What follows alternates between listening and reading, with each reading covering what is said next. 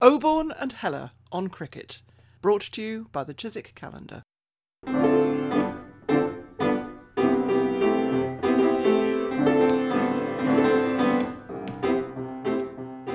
Hello, it's Peter Oborne in Wiltshire. Hello, it's Richard Heller in southeast London. And this week we have got an enormously distinguished, we're tremendously honoured that Ahsan Mani, the chairman of the Pakistan Cricket Board, one of the most formidable figures, not just in Pakistan, but in world cricket, has joined us ahead, of course, of the Pakistan Cricket Test Series coming up in a couple of weeks' time. We are absolutely thrilled to have you with us, Ahsan, very much honoured. I think, first of all, Ahsan, would you like to give us a little heads up on the Pakistan cricket squad that has come over to England? A lot of the players are familiar to us from international cricket and some from county cricket, but are there some new names that listeners might want to watch out for? First of all, thank you so much for inviting me to this. I've been listening to your podcasts with great fascination. You've had some wonderful people in there, but I'm very, very grateful to you for having me on this. Yes, we've got a very young squad here, and in these unusual circumstances, in a bubble, and some of them were a little nervous to come here, but it was important for cricket, not only for world cricket, I felt, but also for cricket to come together and support each other.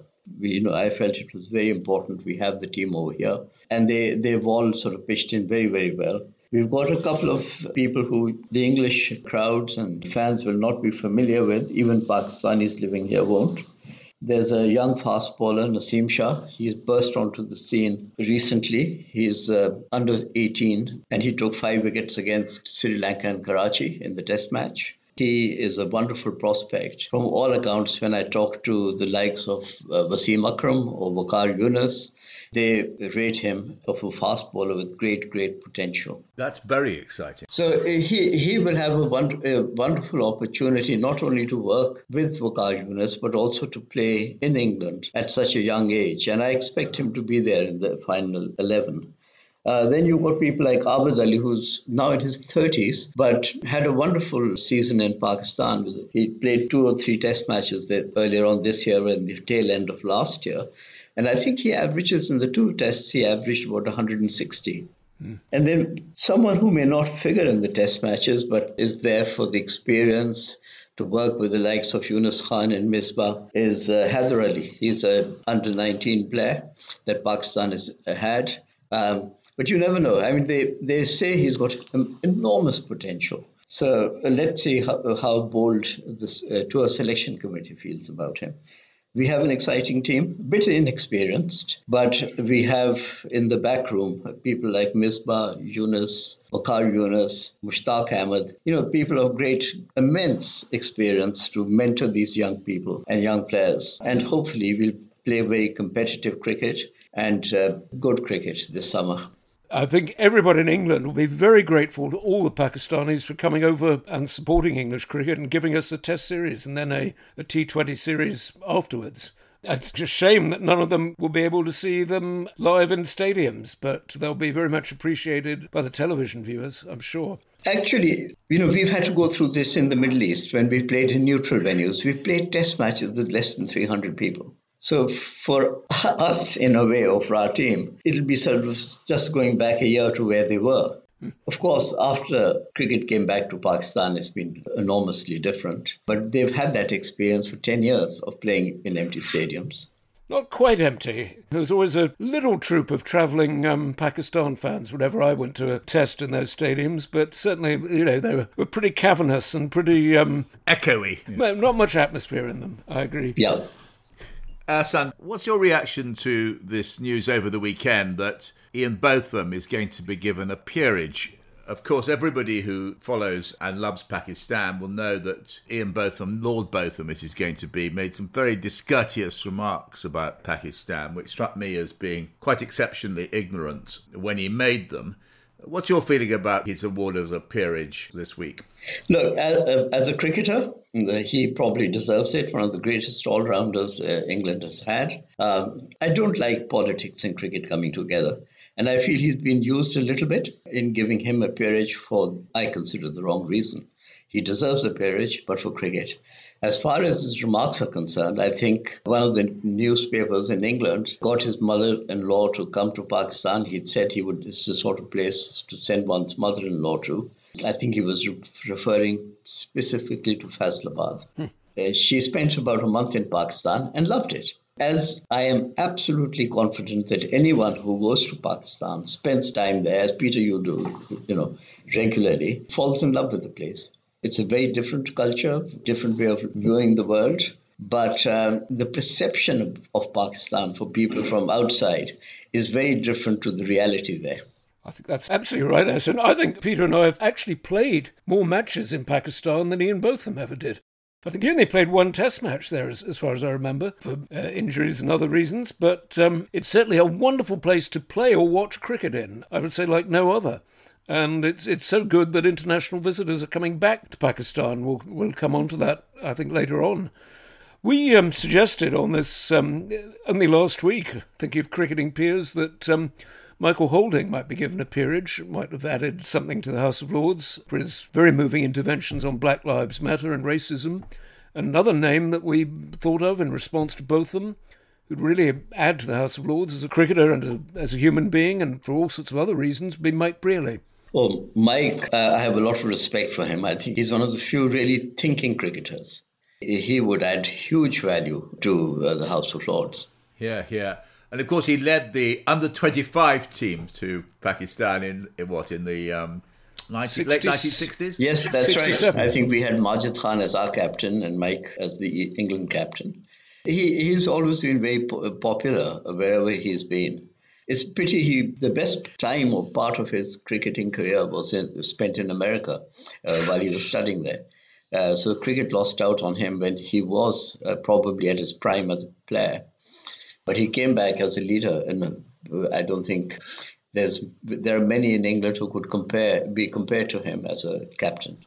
I think that's absolutely right, and it was absolutely unique as an England captain. He almost defined captaincy, and he's of course written very, very well about it as well. Left a legacy as a captain. And of course, he managed Ian Botham very well. He did, yep. That's a very nice point. Maybe he even managed Geoffrey Boycott very well.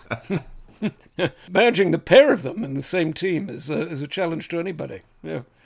Ehsan, tell us about the position of chairman of the Pakistan Cricket Board. It's a position which is very hard for English listeners to fully understand because, of course, you are appointed by the Prime Minister, in this case, one of the greatest cricketers the world has ever known, Imran Khan. It's as if Boris Johnson had appointed the chair of the English Cricket Board. Perhaps you could explain briefly the governance and status of the PCB. It's not quite as you say it. What happens in Pakistan is that the patron, it used to always be the president of the country, but Mr. Nawaz Sharif, the former prime minister, decided that he would make decisions on cricket and get involved. The patron has the right to nominate two people onto the board, but not appoint the chairman. The chairman is actually elected by the board itself. But in our culture, if you have the prime minister nominating someone, everyone looks over their shoulders to see whether, one of them has been anointed. And in my case, Imran, it's quite amusing, actually. It was August 2018. We were up in the foothills of Himalayas in our cottage there. When I had a message from Imran, simply said, "Call me ASAP." The ASAP was in big capitals. So I realized it must have been something particularly important. So I rang him. I said, is all well? He'd just been elected prime minister a month before. And he said, yes, the incumbent chairman of the Pakistan Cricket Board has resigned and I'm appointing you. So I said, hang on, can we please just talk about it a little bit? Because I've got some very clear views on what I would do if I was chairman. And he said, we'll talk about it later, and cut me off mid-sentence. So I started taking the phone in another room. I went back to our living room and I said to the family, I better go down to Islamabad. It's a 2-hour drive, and go and talk to him before he announces anything. And just then my phone started ringing. He got on his phone, obviously, and did something called a tweet. And suddenly the whole world knew that I'd been sort of nominated. So I was literally drafted into the job rather than given any option in it. But of course, I met him later on and we talked about it. And I said, look, I've got very clear views. He said, what are they? I said the domestic cricket needs a revamp. It's in a terrible state the way it is. We'll never produce the cricketers Pakistan needs. The system is totally corrupted by the way the whole domestic structure is set up. The governance of the board is very untransparent. And from what little I've looked at the constitution, it needs a total overhaul and revamp and modernized. And you need professional people running the board and not people who happen to be the flavor of the month. So he said, yes, go and do all of that. That's fine. So he said, the only thing he asked me was, when you say the domestic cricket needs revamping, how many teams would you have playing? And I said, 8. And he said, no, I think 6 is the right number. And I said, why? And we had a good half an hour discussion on this. And he said to me, we've got 4 provinces in Pakistan. It's Punjab, we're going to split into 2, so that will make it 5. And then you've got to cover the northern areas. He said, if you do anything more than that, then what will happen is, looking forward, in the future, the government will come along and say, add another team here and there, and suddenly you'll have 12 or 15 teams playing again. So I thought that was a fair point, actually. So I said, okay, let me think about it. And we then had a couple of meetings on it. For a long time, I felt 8 was probably the right number, but I think I came up with the solution which sort of overcame my concerns. So we ended up with a structure which covered 6 teams. My concern with the system we had was that we had 16 teams playing first-class cricket and another 16 or 18 teams playing what they called second 11 cricket, or the grade 2 cricket. When I looked at the grade 2, and I just thought to myself, what's going on there? So in this first class, you had 8 departments playing, people like the airlines, the banks, government gas companies, all sorts of things. And 8 regional associations. Below that, in the grade 2, I found the 2 tournaments were not taking place at the same time. So I was quite intrigued by that. One was in the middle of our cricket season, and one was really at a time which was not conducive to play too much cricket. It was getting hot by then. And I realized that what was happening was that the players who played for the departments went and played grade 2 cricket for the regions. So they were blocking the pathway for youngsters to come through grade 2 into the first class game. And when I looked at who was leading the table at that particular time, it was Faisalabad. Of their 11 players, I think 9 or 10 were from various departments. And we have a promotion and relegation system.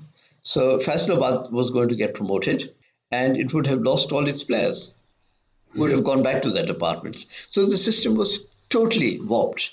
And, and this was just my looking at it in about the week between the time Imran had called me and by the time I had sort of got my head around this thing. And I said, clearly, that's wrong. We have to change this.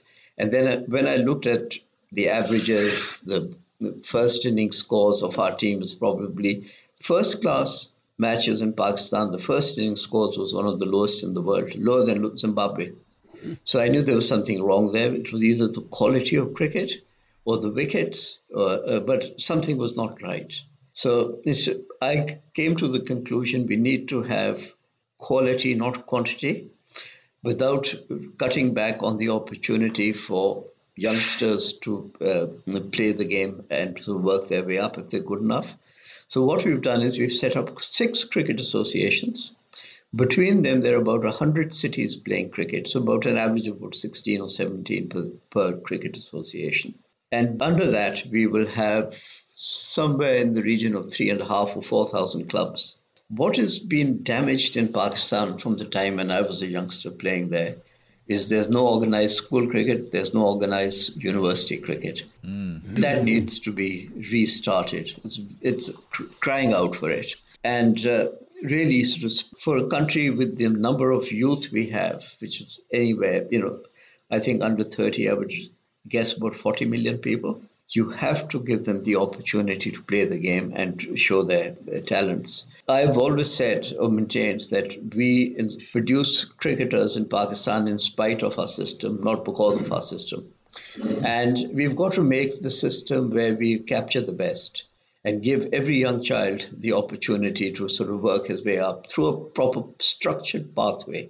So we are working towards that. There have been obstacles in the way. People don't like change. They go to court. They try and stop us from doing it. I don't even bother to look at those things anymore. I'm just carrying on unless a court tells me to hang on. And fortunately for us, we managed to persuade, it must have been about a dozen or more High Court hearings. And every time the courts have sided with us, once they've understood what we're trying to do.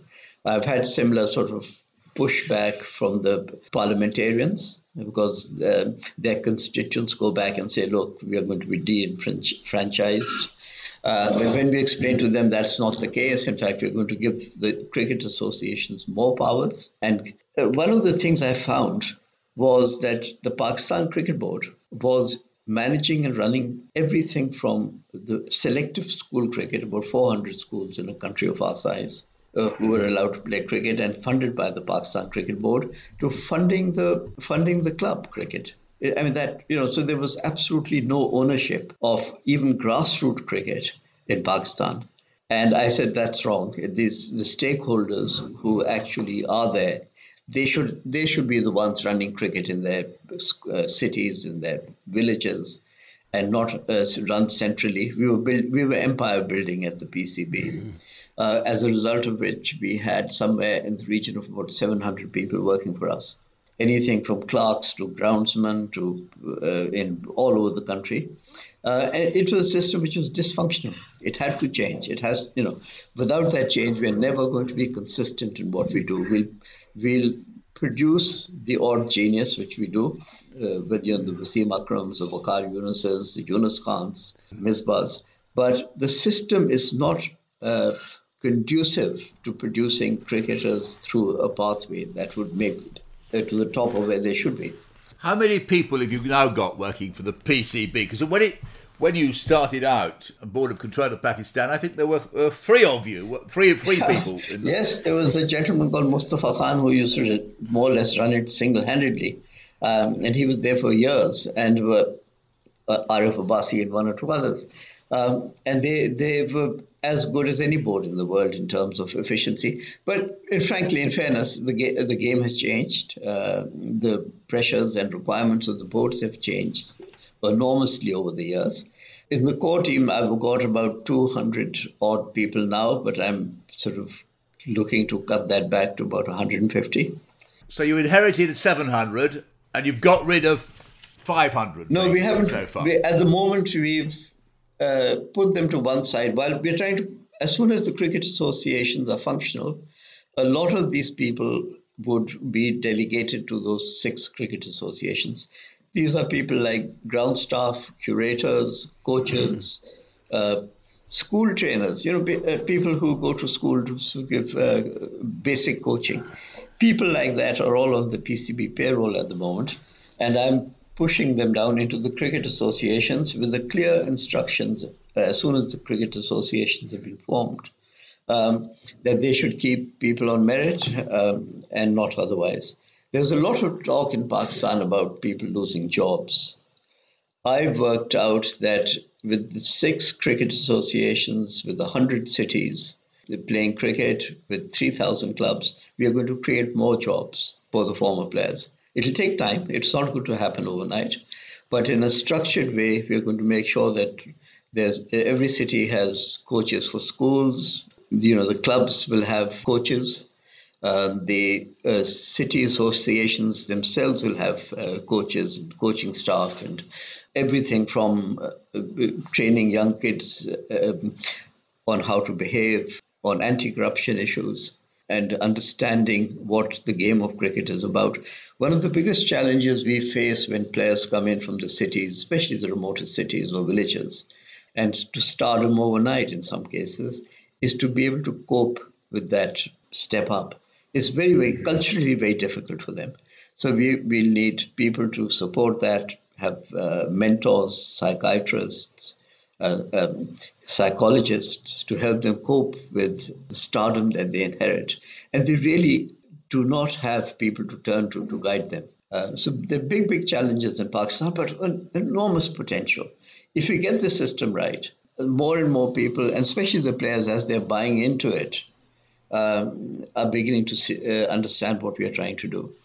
Ahsan, tell me about, you've got this young, really promising youngster, 17 years old, Naseem Shah. How did he get picked up and get on the tour this year? Almost all the players that get picked up at that age are through the PCB Academy system. We send scouts around the country to see whether there's a talent. When people hear there's a net going on for evaluation of players, a lot of kids just turn up. And if you're lucky, you get spotted by someone who happens to be the right person at the right place. Other times you miss people.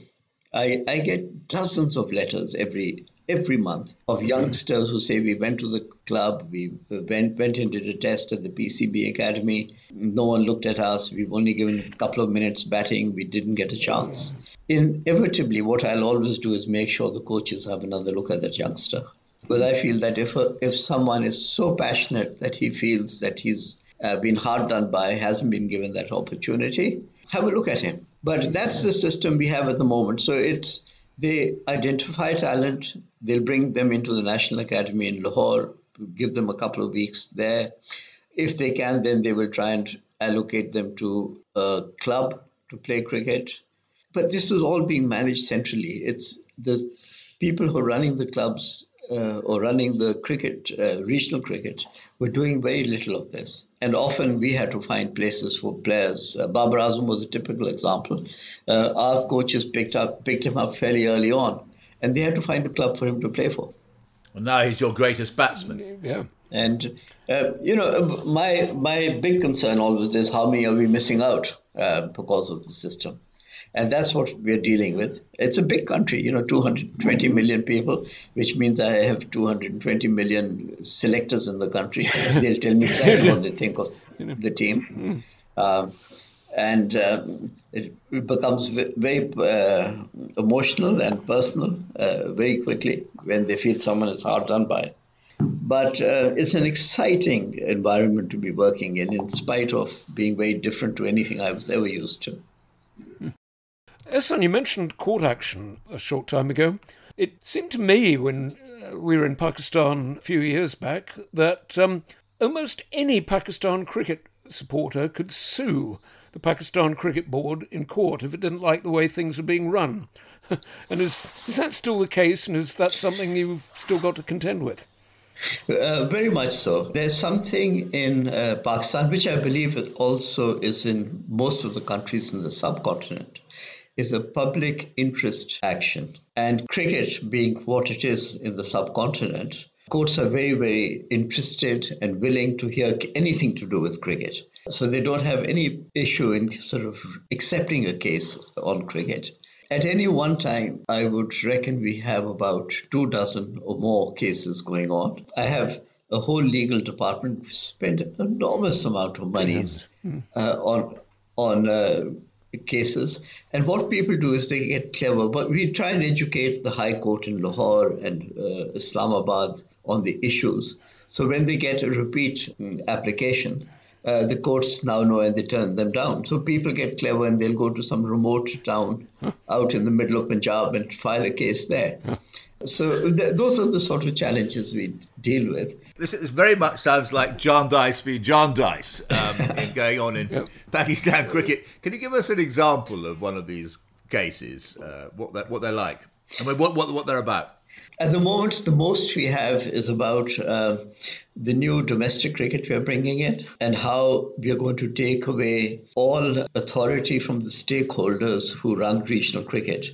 Whereas actually the truth is it's reverse. We want them to take on more responsibility and run independently. But what's been happening is in the past, the PCB has been giving large financial handouts to these people. And then I found that because they were non-registered organizations, they had no legal entity or framework under which to work. It would go into the chairman's or president of the association's account, and we got no accountability for that. So you're in the position where you're reporting, or the patron of Pakistan cricket now is the Prime Minister, the greatest captain of Pakistan, one of the greatest cricketers of all time. What sort of obviously he's very busy, he's got an awful lot on his hands, but how much does he affect your work and what does he mean for Pakistan cricket? Very little in terms of what goes on day to day. If I really hit a roadblock, which happens occasionally, about 3 times in the last 18 months, I will send him a message and we'll meet. I see him about 4 times a year, but that's mainly because I'm on the board of his cancer hospital, the Shaukat Khanum Memorial Trust. And what I'll often say to him after the meeting is, can we have 5 minutes to discuss cricket? And it's literally 5 or 10 minutes. He doesn't have the time, and I feel quite guilty of sort of getting him involved with cricket. He's got bigger things to deal with. And I have a board of governors who actually take all the decisions. We have a new constitution. We are bringing on independent directors on the board, 4 independent directors who will come with the skills necessary to run cricket, including a woman. We've made that absolutely mandatory, that there should be a female director. So we set up a corporate structure in line with sort of best practice in any corporation around the world.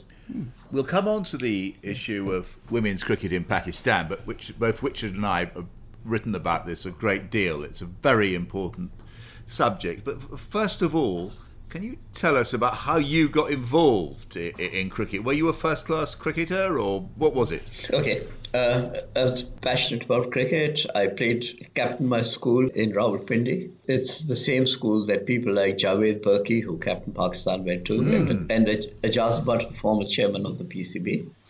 And I played cricket with both of them. I used to play for the Rawalpindi club, and in those days in Pakistan, every Test cricketer went back to his club to play. So I played against several players who were currently at that time playing for Pakistan. I went to Government College Lahore, played for their board 11. Great cricketing heritage, yeah. Government College Lahore. Provided, I think, 7 of the first Pakistan Test team in 1952, wasn't it? It's an amazing number. Yeah, amazing. And unfortunately, that stopped. And that's one of the big concerns I have, is we need to get cricket back into universities.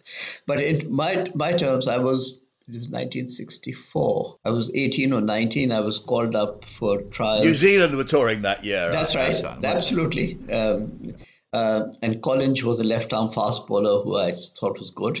I got called up for trials for the Quaid-e-Azam Trophy as an 18-year-old or 19-year-old to play for the Rawalpindi division. And the coach and the chief selector was Maqsood Ahmed, Merry Max.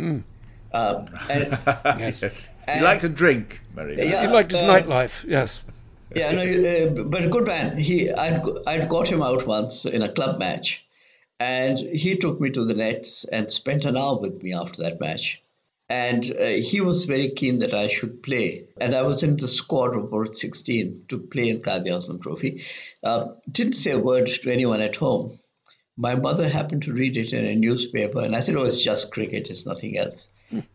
She said, how much time will it take? Will you miss university? Will you miss, And once I was under that sort of inquisition, she said to me, look, go and finish your studies and you can do whatever you like after that.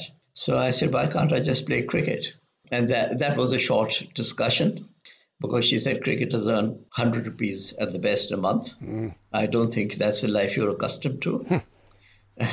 So I was literally within about 3 weeks shipped out to England to go and become a chartered accountant. When I got here, I played a bit for Richmond in the mid-60s, but club cricket is not the same as playing the level of cricket I was playing. And being an article clerk, I could only play on weekends, when we were supposed to study for the accountancy exams. So I said, okay, I won't make it to cricket, so let me try and be a decent accountant. Oh. So you're a bowler or a batsman, Ehsan? What was your speciality? I used to bowl left arm. I used to call it quick. People said I was sharp, but not fast. Oh. And I would bat right hand at number 7, 6 or 7. Yeah. When you were at Richmond, of course, Mian Saeed, who was Pakistan's first cricket captain, although he didn't captain in tests, I think he deserved to. Many people think that. He went on to play in Richmond. Was he still playing then? Or no. But Javed Burki, while he was at Oxford, had played there. And he introduced me to Richmond. You don't still turn your arm over at all, do you, Hassan? Peter's team and mine are always grateful for left-arm bowlers or right-arm batsmen, or both. Yeah. Hassan, you were tremendously influential in cricket administration before you took up your appointment with PCB, which is perhaps something a little unusual in the history of Pakistan cricket. You had a tremendous reputation in 10 years at the ICC, latterly as chairman, particularly in the way that you transformed the finances of world cricket. But you said once that you stumbled into cricket administration. What actually led you into becoming an administrator? And was it a stumble or were you pushed? No, it was really a stumble. If you go back to the 1970s and 80s, there was no faxes, certainly in the 70s. There were no internet or email of any sort. They had something called a telex machine to communicate with. If you wanted to call England from Pakistan, you had to book a call and then wait for to be put through. It could be, in an hour's time, or it could be the next day. And then once you got through, the person you wanted to speak to may not be there. So what every test-playing cricket nation did was they had someone in London who would be their representative to the ICC that was used as a conduit to communicate with, in those days, effectively the MCC who ran world cricket. When I was a student in London in the mid-60s and then working as a chartered accountant in the 70s, an old family friend of mine represented Pakistan. He was a retired army colonel, lovely man. And General Zahid Ali Akbar was the chairman of the Pakistan Cricket Board. So there was an army connection there between them. Each time the colonel wanted or had to deal with an issue at the ICC on cricket, he knew I sort of knew a little bit more about the game than he did. So he would call me and I'd go to his office and I'd write him a little note or paper about issues to be discussed. And then one day he turned around to me and he said, "This is stupid. You seem to know more about the game than I do and you are more interested in it. So I'm going to ask General Zahid to nominate you instead of me." So that's how I actually got involved. Well, all credit. Lovely story. Lovely story. And all credit to him stepping aside. With the ICC, you had a major part in what's described as cricket's Big Bang, the transformation of the finances of world cricket by selling in a bundle, instead of individually, all the tournaments that the ICC presided over, particularly the World Cup. Hassan, can you give us an idea how much extra money that brought into world cricket at the time during the noughties? Yeah. Well, when I got involved in 88 to 89, I think, in cricket, the ICC budget was £100,000 a year. And the members complained they couldn't pay that. It was too much. So the MCC used to contribute a substantial portion of that. I think 40 or 50% came from the MCC. And they provided all the secretarial support. They had staff looking after all the affairs of the ICC. I remember being quite amused going to my first or second meeting, looking at the accounts. And Cricket Australia were complaining bitterly about the legal costs, which are £3,000 that year. And they said it was far too much, and we had to find ways of cutting all this down. So very quickly, I think I came to the conclusion you could not be a governing body of the sport if you had a budget of 100,000 and you were always struggling for finances. And when I looked around the world, none of the cricket boards really were very wealthy in those days. I was fortunate that by the time I started getting involved in ICC, which was actually the ICC took a turn and the members decided that they should be running the affairs themselves and take it away from the MCC. I think it's really the MCC who realized that the time had come for them to step back, as they do. They're wonderful like that. They'd taken the ICC up from 1909 right up to 1993. And then there was this terrible row between Asia and England about who should host the 1996 World Cup. And one of the fallouts from that was the MCC said, we feel that you should look after your own affairs and develop yourselves. So we were now ICC. We were going to run world cricket. We still had £100,000 budget. There was no way in the world we were going to be able to run it. Having got the 96 World Cup, we had to now raise enough money to meet our commitments to all the other members. We were going to pay each full member £2,000 or £3,000 a year. And we were going to pay for the running of the ICC office. We were going to have to find some money. I spoke to Cricket Australia in those days and said, well, how did you do in the 92 World Cup? And they said, we were lucky to break even. So I said, what did you get from television? And I still remember the person who'd done the television deal for them coming to my home in London. I said, if you get between £5,000 and £10,000, take it and run. Good grief. So I listened to him. I then started looking at what other sports did around the world, football being the main one. I spoke to a couple of broadcasters and said, okay, how can we change this and get more money into the game? And they said, look, what you do is at the moment the ICC allocates the World Cup to a country or a group of countries who run it. They run the commercial programs, they pay something to the other members, and then you move on to another host. They said, if we had a couple of events together, so if you bundled a couple, say 2 World Cups and a couple of ODIs or in the middle of the 50-over game, I'm sure we'd be able to pay much more money. I was really attracted by that idea. I did a lot more investigation. I met some people in Italy, of all the places, who were running, who had the rights to soccer.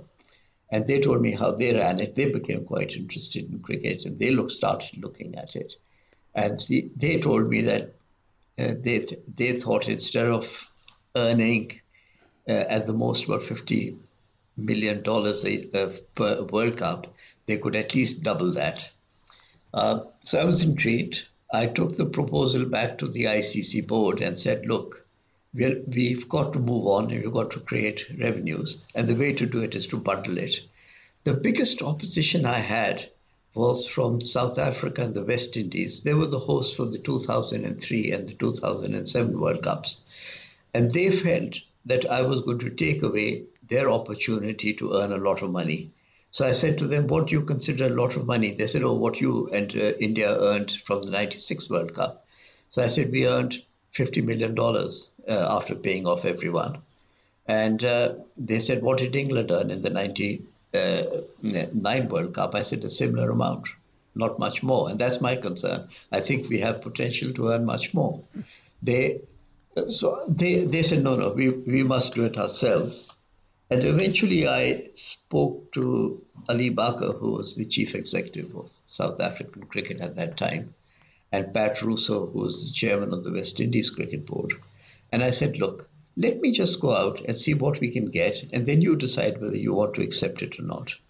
So I did some tentative put some tentative feelers out. The indication I got was we'd get about $280 million. When I rang up Pat Russo and said, he laughed. He said, man, you'll never get that sort of money.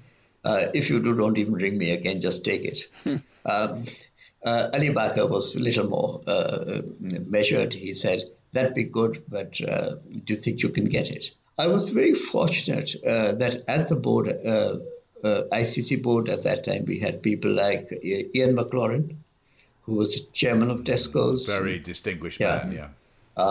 We had Sir John Anderson from New Zealand, who was running Lloyds Bank there. So we had people who were financially savvy. And then I got a lot of support, both from Dalmia, who was the chairman of the ICC at that time, and Malcolm Gray, who was going to succeed him. So armed with this sort of backing, I actually then said, okay, let's put a group together and see whether we can actually formally go and tender these rights and see what we get. I insisted we had South Africa and West Indies on that group so that they would be part of the process. And when we eventually ran the process and had offers of $550 million, it was $550 million. Yeah. Is that what you said? Yes. And what I had done before that before we went out to the market, was I wrote out a paper on how we would distribute whatever money came in to the game.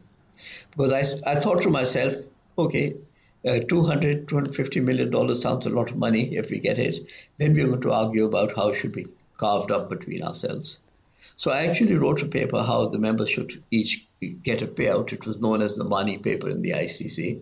And one of the things I tongue-in-cheek suggested and got away with was that 6% of the top of all the media and commercial rights would go to the development of the game around the world to non-test playing countries. And one of the directors said to me, well, 6% of zero is zero, so they won't get anything. I said, fine, but let's approve this anyway. And I got away with that. And the great thing of that was that we got $30 million for the development of cricket around the world.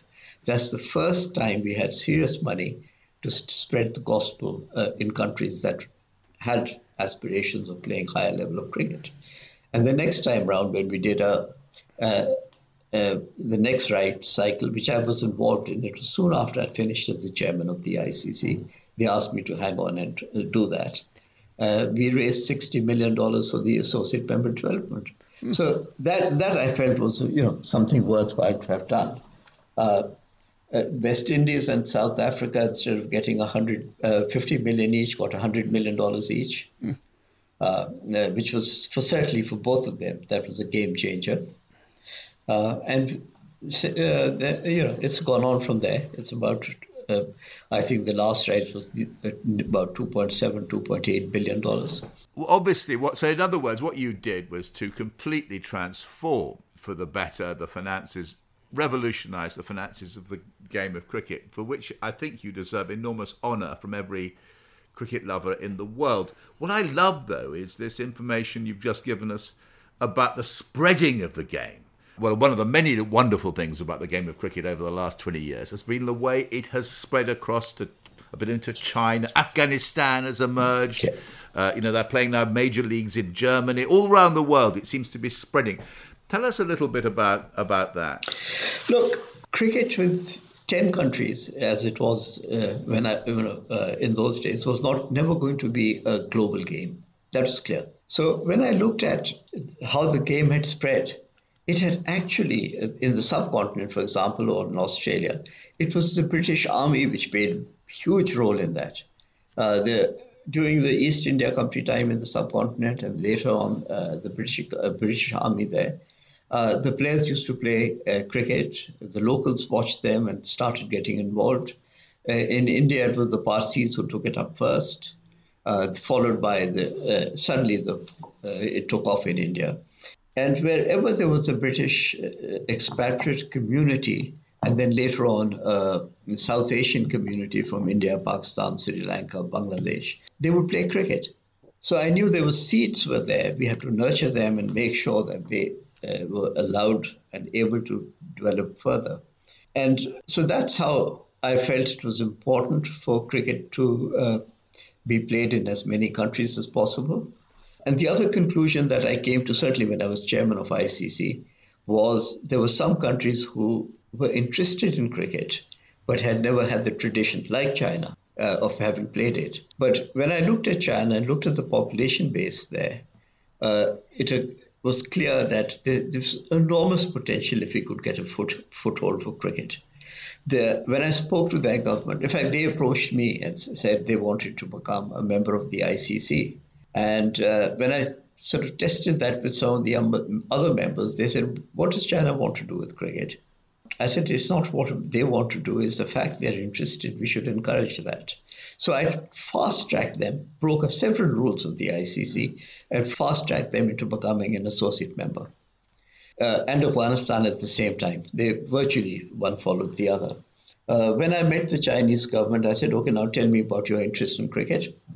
They said to me, look, we've been following cricket for the last 20 years. And we're very interested. We were very taken up by the fact that an Asian country like Sri Lanka won the 96 World Cup. And we feel that we could be good at this game. And I said, why do you say that? They said, well, it's not a physical contact sport. It's a game of skill. and it's a game of the mind. And I thought that was absolutely spot on. And they said, we can get the skills, but we need help with a number of other things of cricket which we don't understand. I had told them that, I was trying to just test how serious they were. So I said, cricket is a way of life for us. Once you're hooked into it, you sort of, whatever else you do in life, cricket is there. It's a way of life. And I spoke about the spirit of cricket and the ethos of cricket. They were very intrigued by that, and they said, that's why we need you. We need you to tell us about the game and the culture and what goes with it. And so I said, we then started discussing how we could introduce cricket into China. And I had this most amusing conversation where I said, okay, so they said to me, we need coaches. We need coaches in our primary schools to teach our teachers to coach young children. I thought that was very good. So I said, that's good. How many coaches do you think, and how will you get the schools to play cricket? They said, that's not a problem. We will order 1,000 schools to play cricket. So I just looked and I said, you would order and they would play it? They said, yes. So I said, I don't think we have 1,000 coaches to give you. So I came and spoke to Malcolm Speed, who was the chief executive of the ICC. I said, this is what they want. He said, tell them to start with 100. 10 would be better. So we built on from that. And we started literally with 10 schools identified. And in about 3 or 4 years after I left the ICC, their school teachers, and they were all women, were good enough to play in a women's Asian Cup somewhere. Gosh. Wow. Yeah. So what is sad is in the last 8 or 9 years, China's been pushed to the back burner of the ICC's priorities. And I've again started raising my voice on China, saying that, look, the commercial potential in China, forget about anything else, is enormous.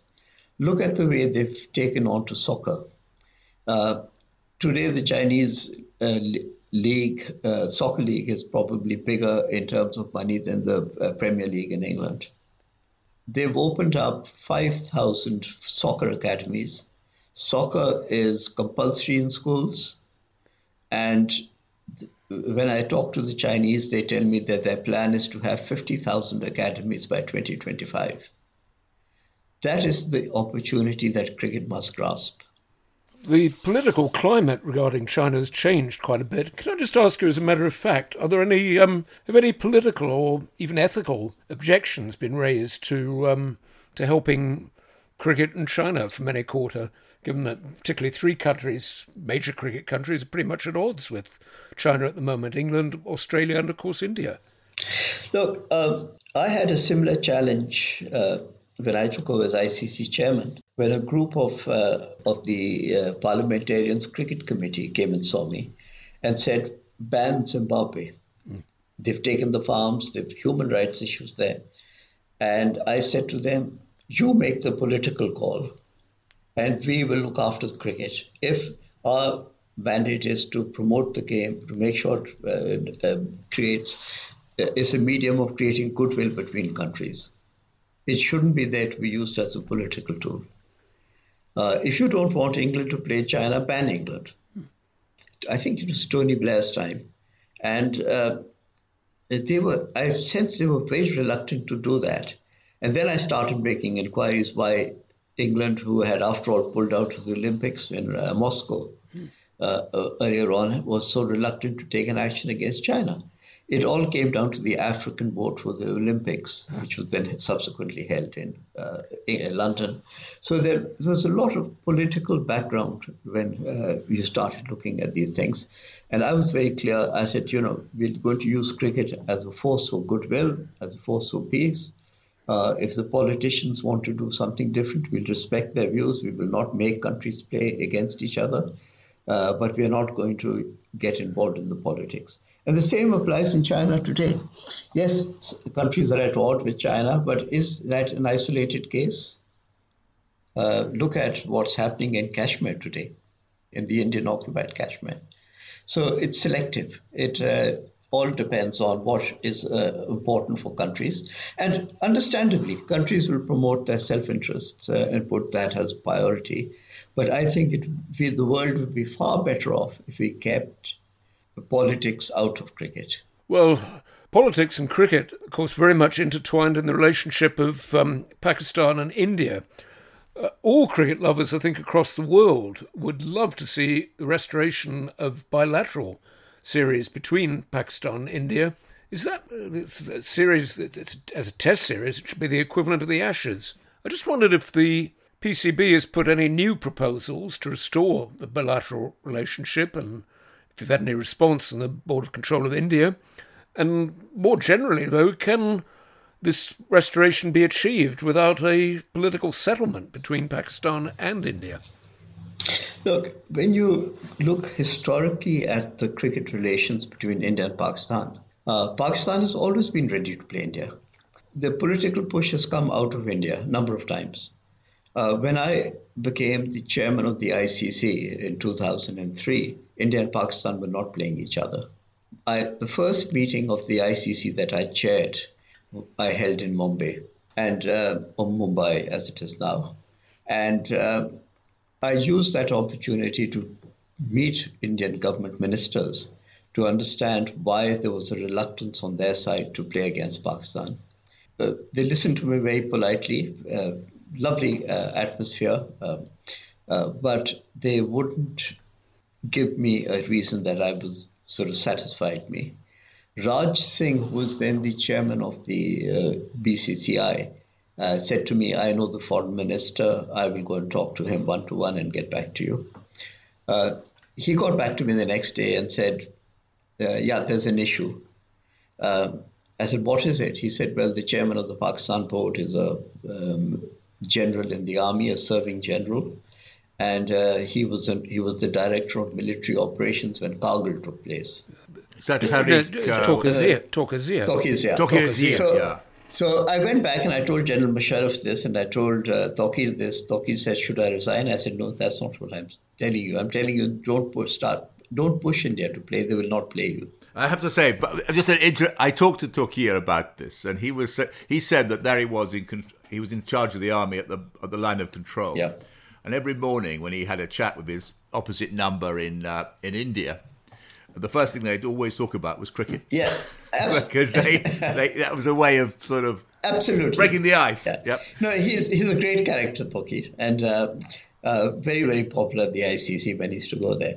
So, with that sort of background, I use that in a way to, when Tawqir resigned or came off the board from the Pakistan Cricket Board, I was back in India, and I reminded them what they'd said. I said, he's there no longer. Are you going to send a team? The good thing was at that time that the president of BCCI and a couple of former presidents of BCCI went with me to see their government. And they were more vocal about how important it was for India and Pakistan to play than for me to say very much.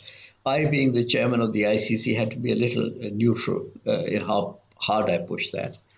But they were very vocal. They were very clear that they wanted India-Pakistan cricket to resume. And the Indian government agreed and sent a team in 2004. Huge. And that was an enormous success. I mean, the Indians who came to Pakistan and came to Lahore couldn't believe the friendship and the hospitality and the fact they went into restaurants, into shops, and once people found out they were Indians, they wouldn't take money from them. It was enormous goodwill that was created.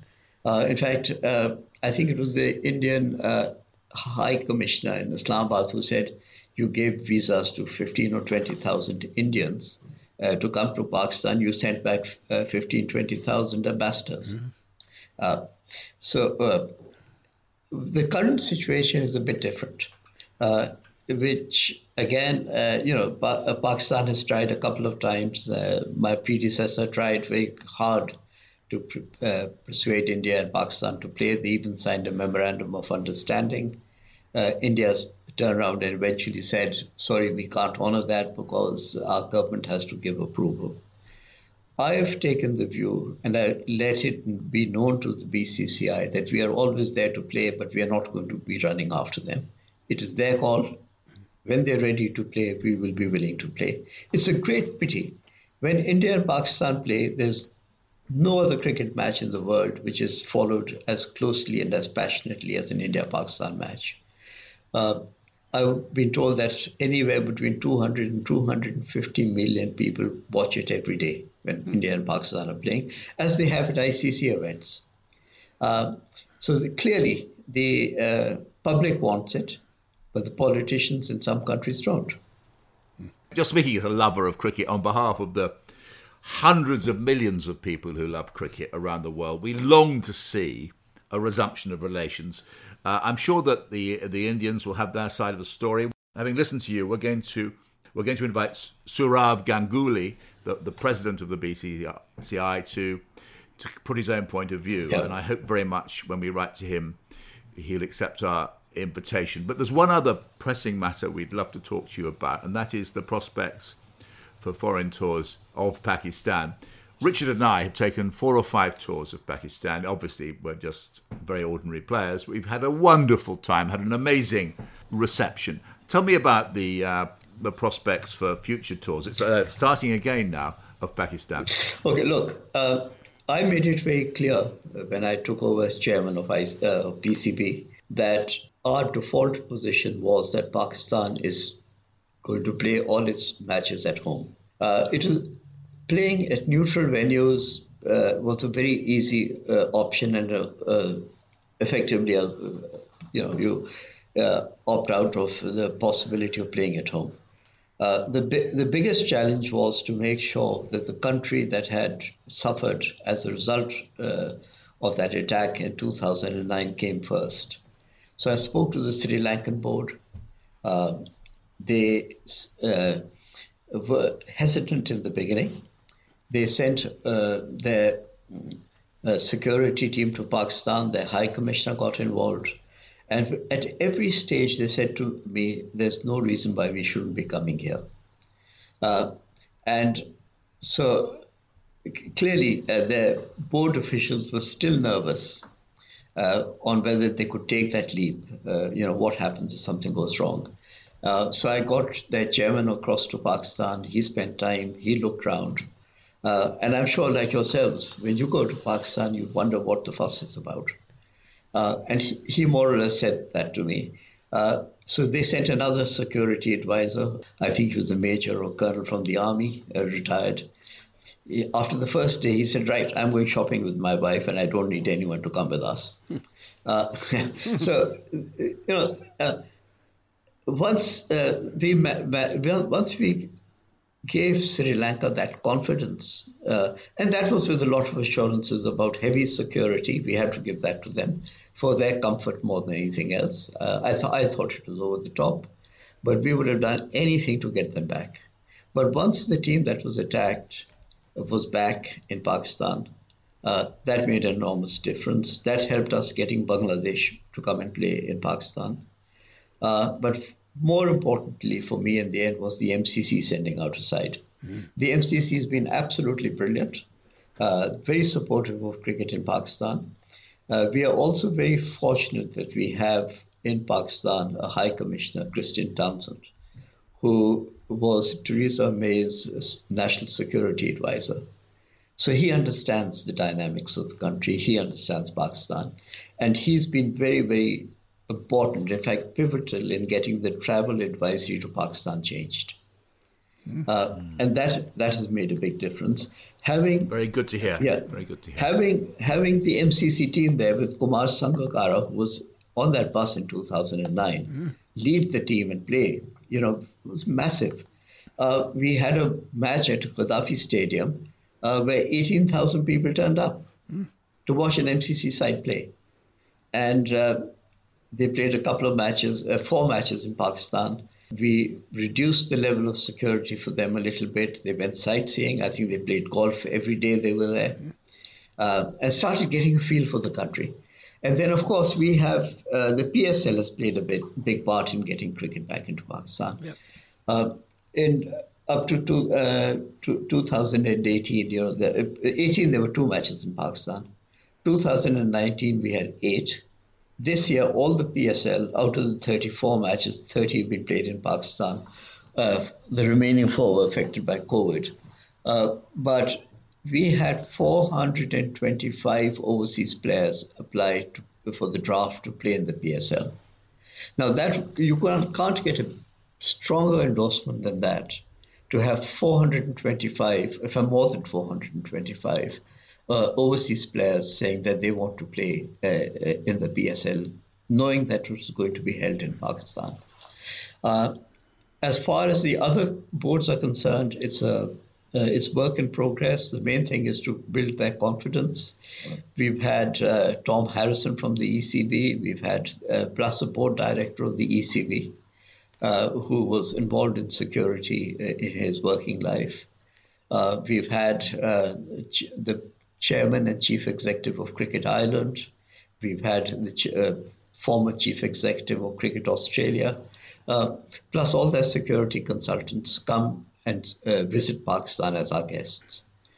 We've had the Players Association people at PSL matches to show them what Pakistan is about. And in the end, I mean, one of them said to me, I can't think of a good enough reason not to come. Quite right too. Son, it would be wonderful if an England team could go back to Pakistan, and in the fairly near future, we certainly hope all international visitors go back. There's great scope in Pakistan for private tours, and of slightly better size than the ones that Peter and I have taken out there. And if that's something that the PCB could focus on, colleges and schools, it's a wonderful place to have Pakistan would be a wonderful place to have a pre-season tour. And if I'm sure if the PCB set up some sort of initiative to encourage them, it'd be very well received. And there's a very good cricket tour market in the travel market in England, and Pakistan should certainly have a piece of it. Yes, absolutely. I totally agree with that. But the big stumbling block was the travel advisory. You know, when you get schools and you get the parents looking at that, they get nervous.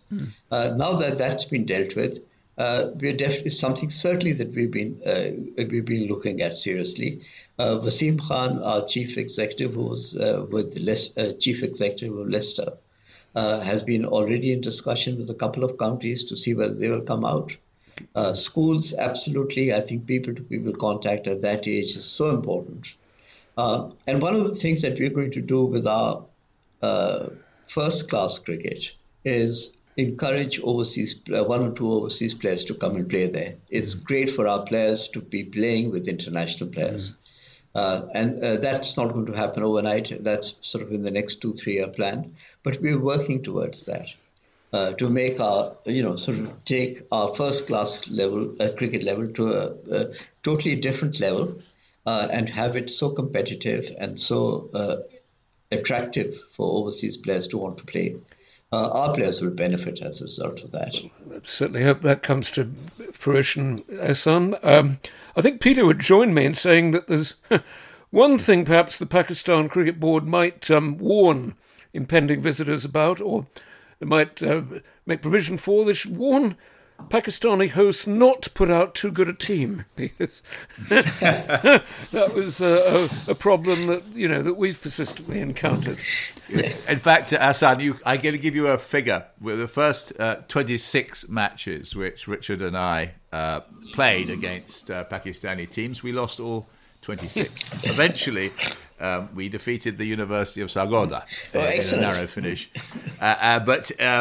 Look, it's such a joy to talk to you. We could talk forever, but I'm going to have to bring this conversation to a close. But I want to do it by thanking you on behalf of every cricketer and every cricket lover in Britain for allowing Pakistan to come over here this troubled summer. It's such a joy. We're so looking forward to the series, and we're so grateful to Pakistan for sending a team which is going to give some joy in this difficult summer. Well, thank you so much for having me.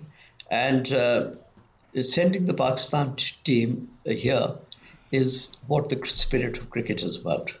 Well, we appreciate it. They'll be very, very much appreciated for coming here, Ehsan. My thanks as well to add to Peter's. And well, perhaps I could just say Pakistan Zindabad. Pakistan Zindabad! Ehsan, Thank thank you you very so much. much indeed for joining us.